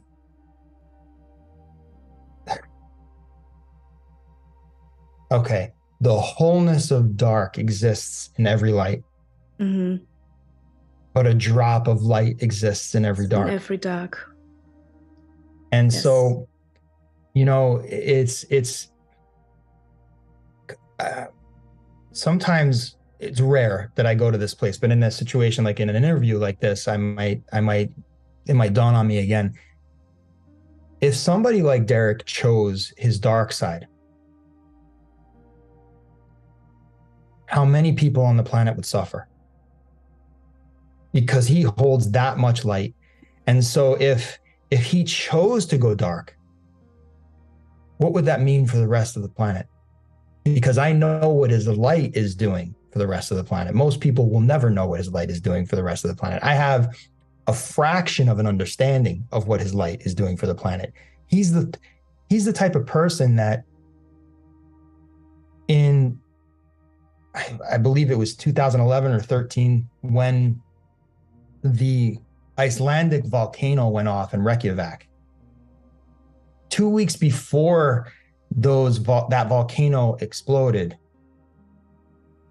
that was the eruptions where it grounded all the airplanes all over the world, because the smoke and the ash was so thick that the airplanes couldn't fly. And 2 weeks prior to that happening, he was in meditation, and he was told, go to Reykjavik, Iceland. So he did, having no idea why. He said to spirit, should I know why? And they said, we'll tell you when you get there. So he went there, and every day he was meditating. Should I leave today? Should I leave today? Should I leave today? And then eventually the volcano blew. And he said that when the volcano blew, spirit told him, you're here so that the second one does not blow. Because if the second volcano blows, there's something called ley lines all over the planet, energetic points that are like meridians, like with the earring thing that I explained earlier in the body. The planet has meridians. The planet has these power points. And if the second volcano exploded, something in the United States called Yellowstone National Park would have been a sinkhole. The entire park would have imploded, and it would have gone underground, and it would have become an enormous sinkhole. That's why Spirit called a being that could hear it into service to sit for 2 weeks at the base of a volcanic chain so that it didn't set off an additional chain of events. Yeah. So he chooses the light. He chooses the light and doesn't allow this. The only difference between a teacher and a student, a real teacher and a student, the only difference, they have the same thoughts and emotions that run through both their beings. The only difference is that the teacher allows the emotions to rise and fall and move through. The student lets them stick. That is the only difference. And so a student teacher is someone who is on their way, perhaps in some lifetime, of getting to the teacher role, which is a whole other set of circumstances and karma and dharma of receiving students' projections. How lucky are they? You know, so it's like we all have this. This is a great place to end this call, which is we all have the equal opportunity to choose the dark or the light. What we choose is what our next reality looks like. So we can't pay the bills and we're worrying about money. If you go further and further into how could you, I always ask for your help and you never, that's just going to perpetuate not having more money. So if you choose instead, okay, show me what's next. Or I know what's next because I'm the creator, I'm going to create abundance. But that's a very elevated place to be, at least being co-creator. There's victim, co-creator, and creator. Victim is, you always do this to me. Co-creator is like, all right, look, I don't have the money for the bills. I'm not sure why you're doing this, but can you help me get the money for the bills? That's co-creator. Creator is like, F this. I'm not doing this anymore. I'm creating something different. I love myself. I love you. And I know that you're in here and I'm in there. So let's just do this and create something where you turn towards the light. Your next reality will be based on that. So your next reality is always one choice away. So what I get out of our conversation today, which was very, very deep, healing, and raw. So I want to thank you for that, to really make the statement that thank you for being so open and thank you for being this transparent, because I know that it is very healing and very supportive, and wherever we are on our journey, at whatever stage we are in our journey, to have the kind of confirmation for our ego sometimes that we are not in it alone, but also for our heart. And because we can relate, it helps us to understand, and it helps us to bring forward our misconception of certain emotions that we still feel within. Mm-hmm. So we can actually let them move through our system in order to release them and in order to really transform them. And that's what the conversation did and does, and I attend what it will do in the future and further on, to really have the knowledge, but also the feeling of, yes, I am not here in this alone, and I have guidance and I have support and I have it within my heart and within my truth, that I am now learning to find out what my truth is, to actually see my life and the choices in a whole different light, because I choose the light. When I'm aware of my darkness, that I am aware of my power, that I can decide. And what I actually get out of our conversation today is that karma is there. The first breath we take when we actually like come here, we are in karma. But karma is also for us to decide its direction. And when we are aware of that, and a brilliant teacher said this once, we're actually moving with grace and with faith through it, and not with despair or fear.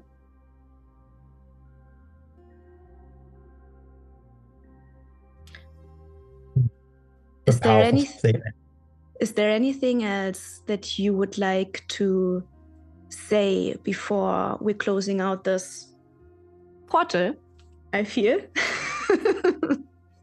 Yes, actually. I have a question for you, if that's okay. Yes, shoot. So you were thanking me for being vulnerable and transparent. And just about halfway through our call today, this podcast, you became emotional while listening to my story. Why?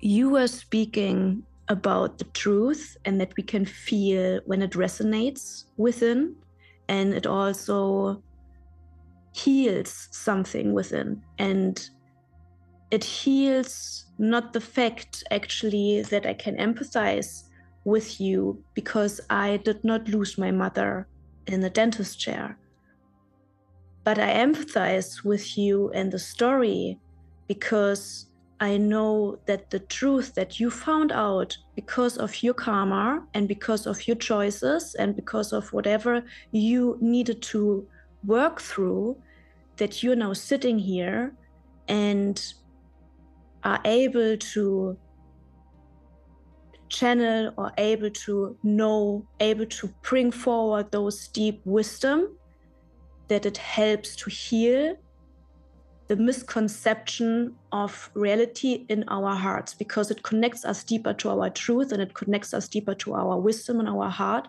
And that's the reason why I got emotional and why I also cried, because I could feel the vibration and I could just feel the love and I could just feel the truth and the wisdom, but also the liberation within me, because it's very freeing to actually like hear an understanding of where some of our traumas come from, but it's also very freeing to also hear how we can move through them and also see what awaits us when we actually like push through this door. And this pushing through the door comes with a lot of fears, comes with a lot of errors and trials, but it's actually like the most liberating and freeing thing for our heart. And it connected me to this feeling. Okay. So thank you very much for sharing that and answering that question, because what's super important about this work that you and I are sharing, not just today, but what we do in the world, what we facilitate in the world, we do us. And if someone else gets it because we're doing us, well, then that's great. Because we are light workers who have been called to service in this way, we put ourselves out there. Our job is not to interfere. Our job is to be there should someone come calling. Oftentimes, most often, it's ourselves that come calling to ourselves. Today, for me, the theme has been, you asked if there's something else that I want to tell your audience. The theme has been karma and dharma, death and transition, backstory, and how we move through these very challenging things. And we've been scratching the surface of these things today. There's a lot here. The depth that's here cannot be conveyed with words, but it was felt by you. And that was what I wanted to kind of touch on. It was felt by you. My hope is that, you know, someone asked me, Ray, if you knew everything you'd have to go through in your life to get here, would you do it again? And there's a part of me that wants to go, hell no. But then the other part of me is going, well, look at Bella. You know, if she says she's benefiting from your suffering, then wasn't it worth it? Yes. When I look at my own children, they're definitely benefiting from my suffering, in the sense that perhaps the family lineage, which is another podcast, the family lineage can be broken by someone choosing to face the devil and end the game within the family dynamic, so it doesn't keep getting passed down through the generations. And then you can have a conscious discussion with your kids, right? And the kids, these kids that are waking us up, you know? And so I would say, you know, I don't know how you do your intros and your outros, but I'll say this. I wanted to end with a statement that you'll have to dig into to see where the truth lies in it for you, and then a place to find more help on this topic. Okay. So your karma is your dharma. Your dharma is your karma. As my teacher would say, step out of the drama, deal with the karma, and step into your dharma. And there is a call that I facilitate on Tuesday evenings called the Road to Victory. And there was a topic a few months back that we did, maybe last year, it's a 4-week, the Road to Victory is a 4-week journey with myself and a group of people live on Zoom every Tuesday evening, and 7:00 Eastern for an hour and a half. And there was one theme that we did that was called From Karma to Dharma. And that is still available. The recordings, the audio recordings of that are still available for people. And if they want them, you know, they can reach out to myself and my wife, who run this wellness center together called Elevate Well. The website there is elevate-well.com. And then I have a membership website where I put videos about these topics every month in. And then if someone chooses to do the higher level of membership, they can also meet with me, you know, one on group, live on Zoom once a month, and receive the videos that I'm posting in membership every month.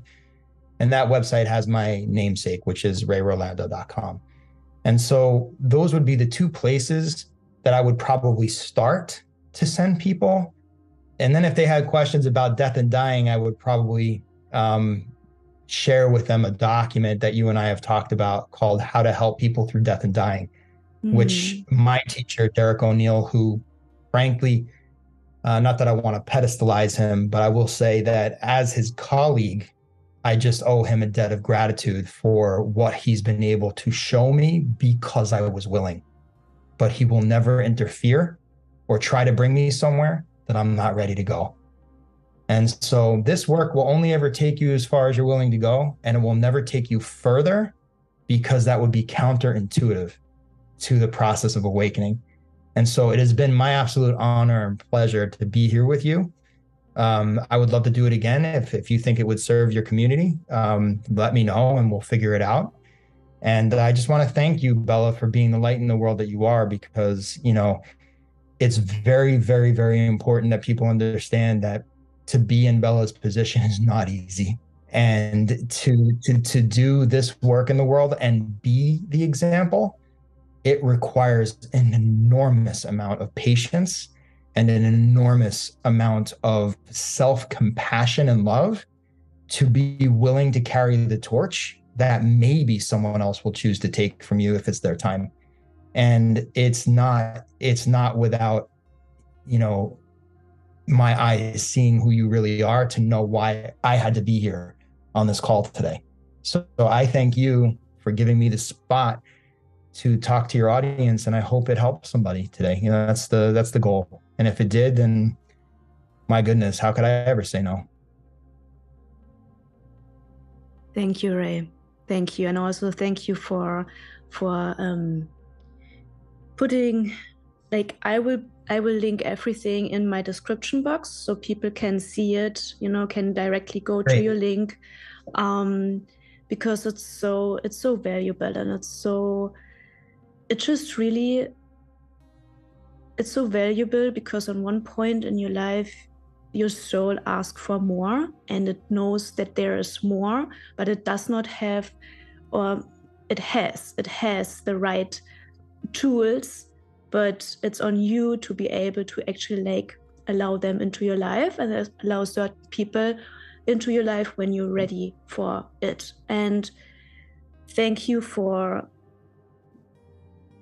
doing those calls and having those important and really very valuable scripts out there and videos out there. And I also thank you from the bottom of my heart for today's episode, and that you came here and shared your love with us. I don't think that if I told Spirit I was going to be somewhere else, that Spirit would have allowed it. So I think it's a perfect setup. And from the bottom of my heart, you're welcome. You're welcome. You are welcome in my space. You are welcome in my heart, and you are welcome to help yourself with, that work. And I have seen, for anyone that is wondering how long Bella and I have known each other, it's about 1.5 years, maybe 2 years at this point. We met during the pandemic, a very interesting route. So if it seems like we've known each other for lifetimes, that's a true statement. And, I will simply say, in the short time that I've known her in this lifetime, the shift I've already seen in her, which has got nothing to do with me, except the fact that perhaps I hold and mirror a space for her that she chooses to step into, is enormous. And so she's a walking, living, breathing example of what doing the work is. And when you hear that calling, what it does for you, it zooms your spirit. So I thank you for being the emissary of light that Spirit has, called forth in you to be. Because when we don't answer that call, it begs the question, how many souls could have been helped had we? So anyway, thank you for holding the space today, and for creating it for us to do this. And let's see what the response is like. And if people would love to have us talking again, well, then the power to the people, I guess. Power to the people. I love that. Thank you, Ray. Thank you, Ray. Welcome, Bella.